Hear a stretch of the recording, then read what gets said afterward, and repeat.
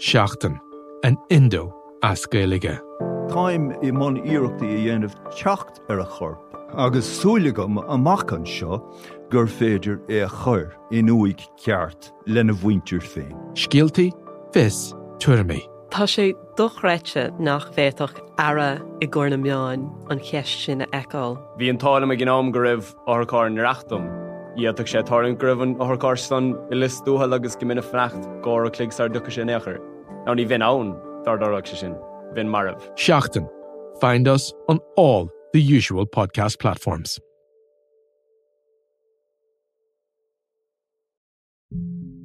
Yeah, having my head shoved into the steps of the Ulster Bank in Ranelagh, cold butt of a gun put into the back of your skull, that's a moment where you go, okay, yeah, I think this one's up. How does a high-flying academic become one of Ireland's most prolific bank robbers? What I would see as the most important part of this still lies open. I'm Not Here to Hurt You, a brand new series from the award-winning team behind the Indo Daily. That November day, that's where it all begins. Out now, wherever you get your podcasts.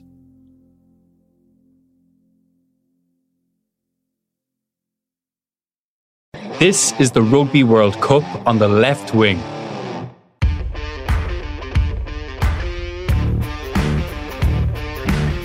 Hello and welcome to The Left Wing, coming to you from Tour. Rory O'Connor and Cian Tracy are here. Lads, I think I've reached my limit of finding different ways of saying it's getting close now. Yeah, it really is. I just spotted just before we came in a couple of fans actually, which was interesting.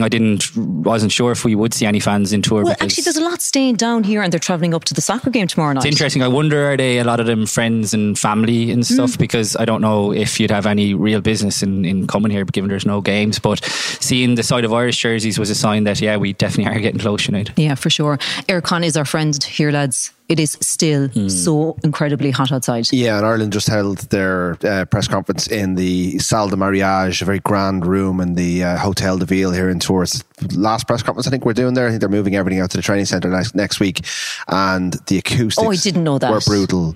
The heat was oppressive. Me and Cian went to a cafe to work afterwards and we nearly, we both melted. You're changing t-shirts a couple of times a day. It's oppressively hot and it's going to be a big factor on Saturday. But the players, because of their training camps and stuff, will probably be used to it. I was out of training this morning. It wasn't so bad. The mornings are fine. It's the afternoons where it gets really oppressive. But which is when the game is on. Yeah, so, absolutely. But I think Bordeaux will be similar, if not hotter. But they should be against Romania. I'm pretty glad from an Irish point of view that they're not playing South Africa this weekend. They'll be able to get through it against Romania regardless of the conditions, but it will be tough out there. Okay, we're just in the reception area of my hotel here, just in case you're wondering what the backroom noise is. Rory, you made it out to training again this morning. Did you pick up anything there? No spies. No spies. Well, Sheehan, Conan and Dave Kilcoyne were training, but there's no surprise there. They were doing their own stuff inside. I saw a couple of pictures from the gym later on that Dan Sheehan was fairly pumping some serious iron, and he was kicking balls yesterday. So he, as we talked about, he's showing very few ill effects. But yeah, the big story overnight was this spy accusation in the Telegraph. In the Telegraph, yes. But there's no sign of anyone. Ireland's training centre, we've all been there now. Because we spoke about the security presence there yesterday. So there's 7 full-time police on Ireland at all times, and then during training it seems like the entire local gendarmerie relocates to training and just kind of hangs out and kind of outside their vans. And they've got two full-time security detail at all times. They're one of the high-risk teams. So I think New Zealand, South Africa, England, a couple of others are deemed high-risk teams in terms of terrorist threat and all that sort of stuff. So they have a very high level of security. If you walk to the wrong place in their training centre, you're told about it pretty much straight away. They're not the kind of guys you want to. They basically all look like characters from Jason Bourne. I was thinking more James Bond. I mean, I've seen they're the kind of guys who try and blend into the background, but they stick out. Yeah, well, some of them look like they could play in this World Cup. Yeah, they put you into a sleeper hold and you wouldn't be waking up for a long time. I think apparently someone was, because there's a couple of weak spots in the defences. So there's the wall behind, if you're tall enough you can see over it, but there's loads of police there, and there's a bit on the road where you can kind of semi see in. And apparently someone was standing, I think just some local just stood up on top of his car to look in, and they were on him like a rocket. So there's not much happening out there. It's in a very quiet part of town. So we didn't see much this morning, but they definitely didn't see any spies.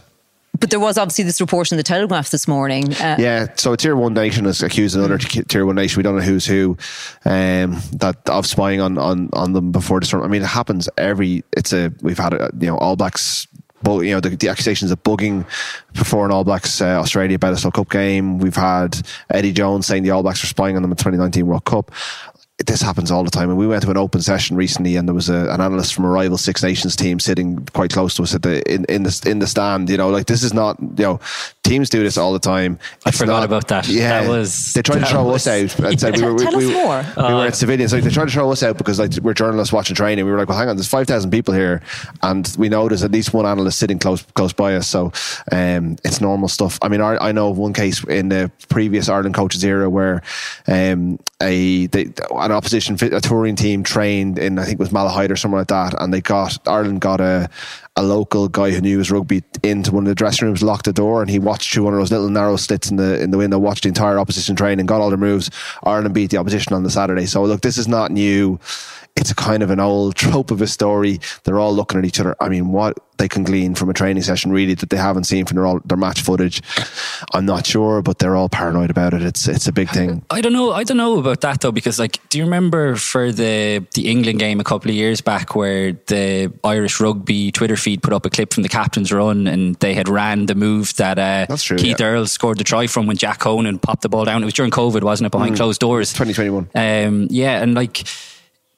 that was in the captain's run. So I think if you got into training on, what are they calling it now? The box office Wednesdays. It seems to be Performance Wednesdays that are box office. So that's taken over from this Tuesdays, it sounds like. So if you got a glimpse, I think, into one of those training sessions, I think you'd get a fair idea of what was going on. I mean, it's never going to happen for us that we're going to be allowed in to watch it. Box office, except for those that watch it. Yeah.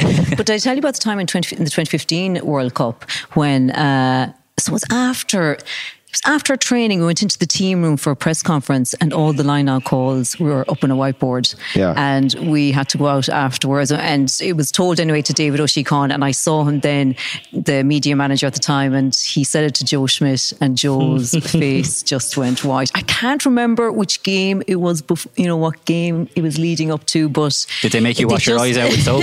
But it was, that's a mistake that's rarely ever made. In the same tournament, we were up in the Wembley press room, which overlooks the pitch, waiting for Joe to come up for or whoever was doing the captain's run, and Joe realised that because it's overlooking the pitch, it's the back of the press box, and suddenly there was security guards appeared from everywhere, putting down and the reality is that, look, there's lads in the media who know their stuff, but really watching a training session, by the time the captain's run comes out, you know the team. It's the team really that everyone's looking for. The actual moves and the line-out plays, what we can do with those, I'm not really sure, but it's a paranoid world, the world of coaching. Andy Farrell, when he first took over, I wrote a profile of him for Saturday about how he's developed as a leader over the years, and he used to name his team on a Tuesday at the start of this. It was a real marker, and he said at the start, he says, I don't care, look, people know the team anyway, you guys probably know the team either way, why not get it out there early? But they've changed that quite significantly over the years, and it's fairly locked down at their training. We're in for the bit of warm-up stuff and then we're gone, and that's quite normal. It's nothing unusual about that. But look, I think it's a kind of story that grabs people's imagination, but I do think it's kind of powerful, of course. They're all... Remember the Lampard and Bielsa, there was a big row of football about it. Yeah. It's happening across pro sports all the time. It's real bit like World Cup bingo card stuff, isn't it? I mean, we're in week one, a game hasn't even been on yet, and we're already flooding through it. There's good stuff. We've got about 10 minutes of the podcast. Well, I did try and I did ask Hugo Keenan at the press conference today what they were working on behind the scenes, as it were. So as you said, we were down at the press conference there in the lovely Hotel de Ville earlier, and Hugo Keenan was out to speak to us, and I asked him, was he kind of excited about the stuff that they were working on in the background and that they're hoping to unveil anyway in this World Cup? Yeah, we know every team's going to have a good pre-season or a few months together to improve, so we know ourselves that we have to take what we've shown in the Six Nations, the Autumn Series, the New Zealand Series up another level. Because of that, because every team's going to have improved and going to have added little bits and pieces to their game, so we've got to do the same to ours. We haven't shown our best so far over the summer, so we want to put in a performance that we know we have in ourselves, and if we can lay down a statement doing that, that'd be great.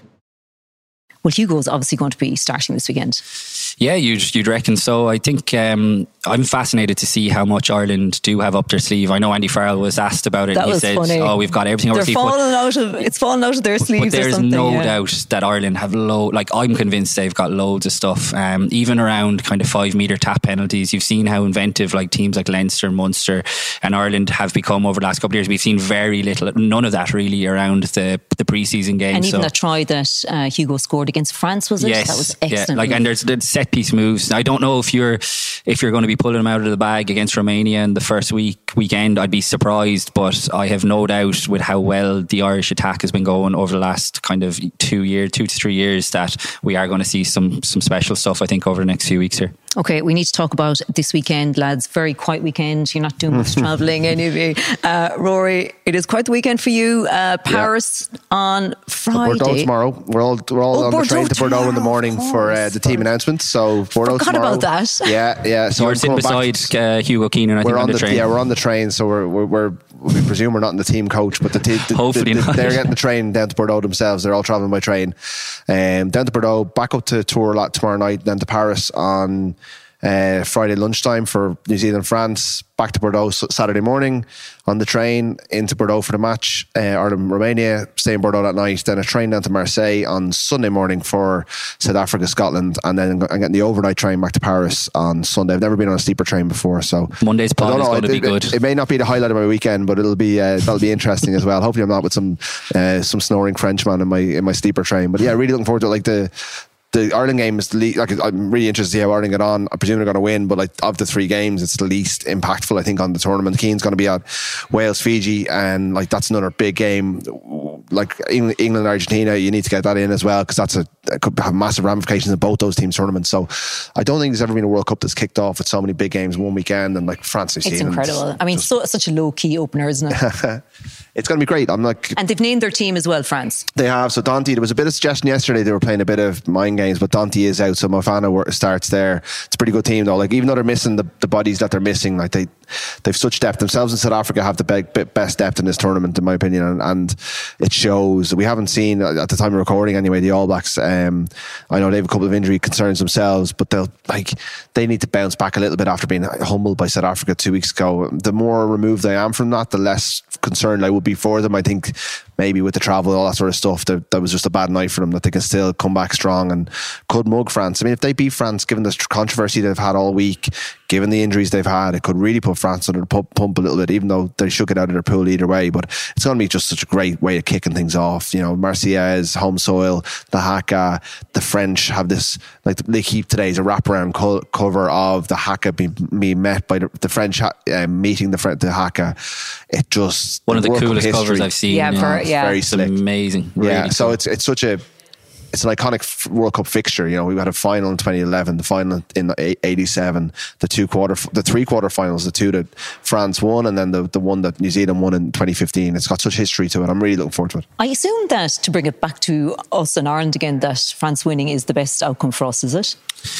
I mean, I think so, but you're kind of reluctant to say it because, I mean, has any Irish team ever said they'd prefer to meet the All Blacks in a potential World Cup quarter-final? But you see them Ireland top the pool in that scenario as well, which is not a foregone conclusion. But I think that, everything is building towards the Ireland-South Africa game, and I think Ireland winning that is going to be so important to avoid France at home, because they're just so bloody tough to beat at the Stade de France, which we know the game is going to be on there if it works out that way. So I agree with Rod. I think there's a lot of pressure on France.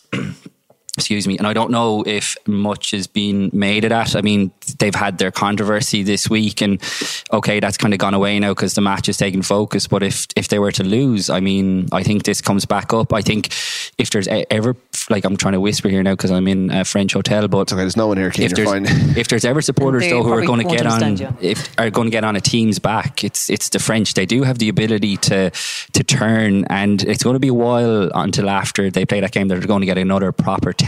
So I think it's fascinating, the psychology in it. Even the All Blacks are going into an opening World Cup game as underdogs. It's a bit mad, really. So while I think everyone, not everyone, but most people are tipping France to win that opening game. I mean, write the All Blacks off at your peril, and if it does, I think it really opens things up, and it'll be fascinating to see what the reaction on the ground would be if France lose. The All Blacks are in such a sweet position here. I just think it's mad. I think back to 2019, and they played South Africa in the opening game, and they actually beat them, and obviously South Africa went on to win the World Cup. But it's a strange scenario that the All Blacks are such I don't know, heavy underdogs is definitely an exaggeration, I'd say, but it's fascinating.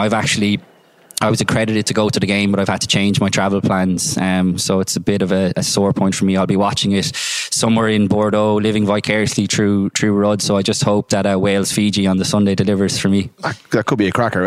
I think, to go back to your original question, I think I would still prefer New Zealand. I think, but whether Ireland want New Zealand or France to win, I think it's so open for Ireland's top, whether they're going to finish first, second or third in this pool is still an open question. And as Keane said, it all comes down to that South Africa game. But South Africa-Scotland on Sunday will set the tone for Ireland's pool.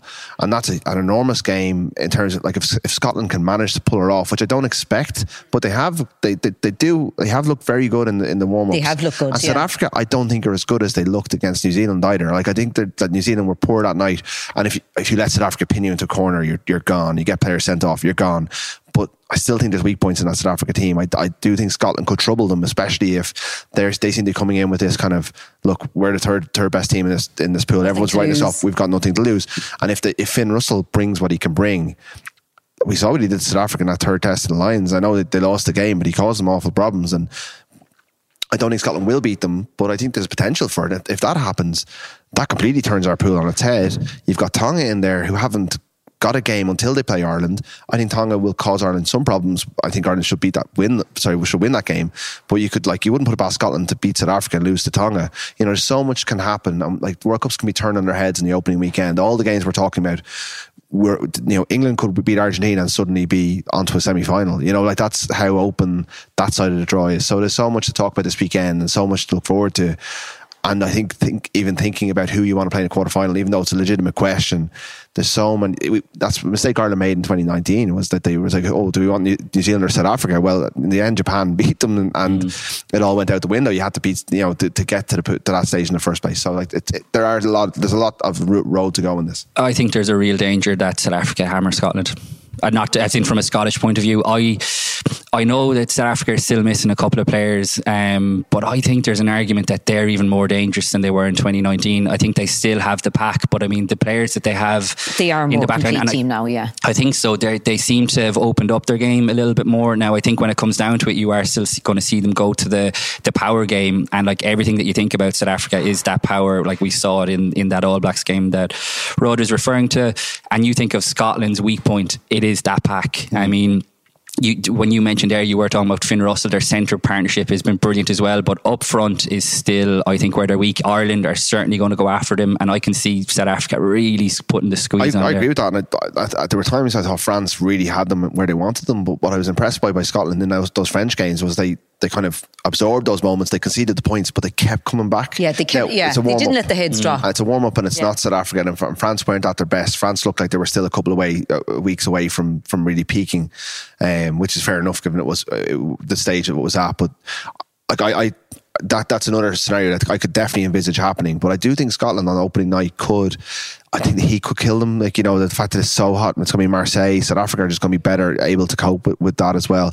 It's a big factor for all the games this weekend. I think back to 2019, there was not as strong conversations, but a lot of people were talking about Ireland played Scotland obviously in the opener in Japan, and they flattered to deceive really that night as well. I'm sure they lost Japan as well, but I think they're a better team now. No, I think so too, and I do think they've played some brilliant rugby, but I think when I look through that pack, I just still think that's where they're weak. And you're obviously as well at Wales against Fiji.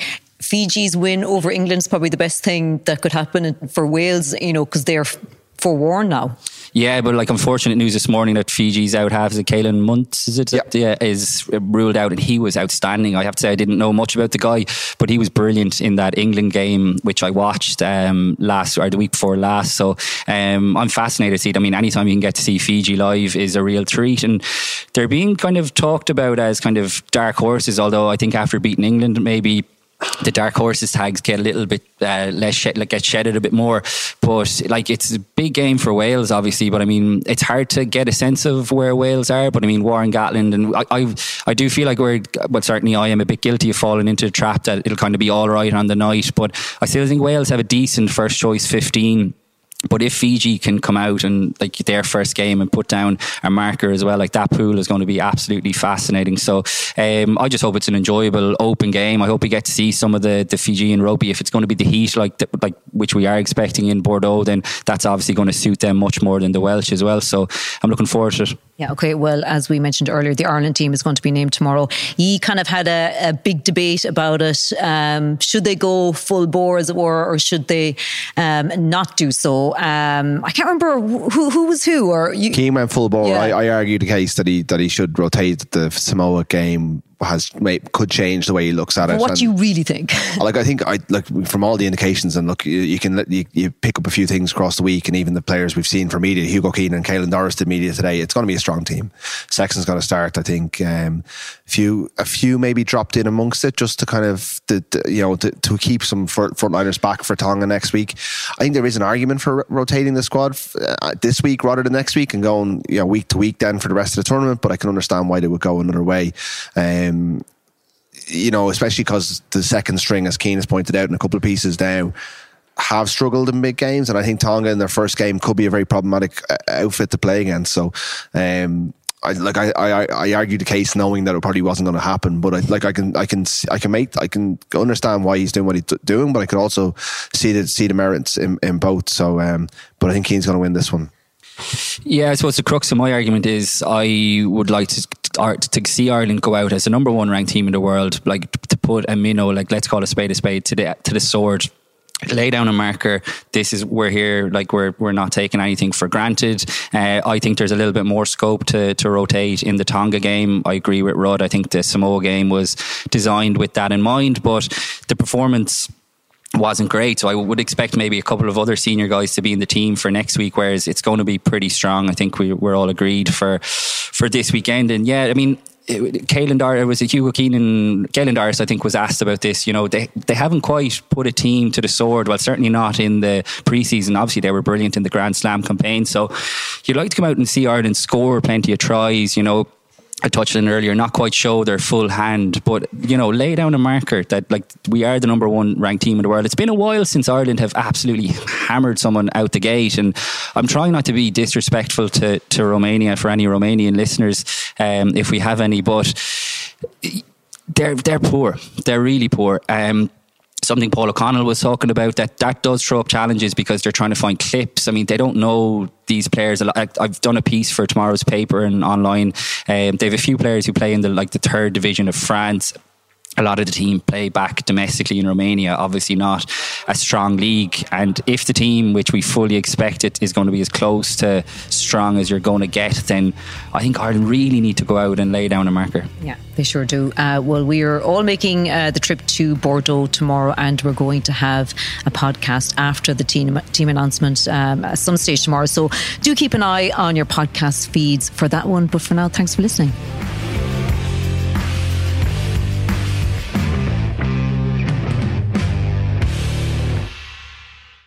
Never miss a kick from the Rugby World Cup. Listen and follow The Left Wing wherever you get your podcasts.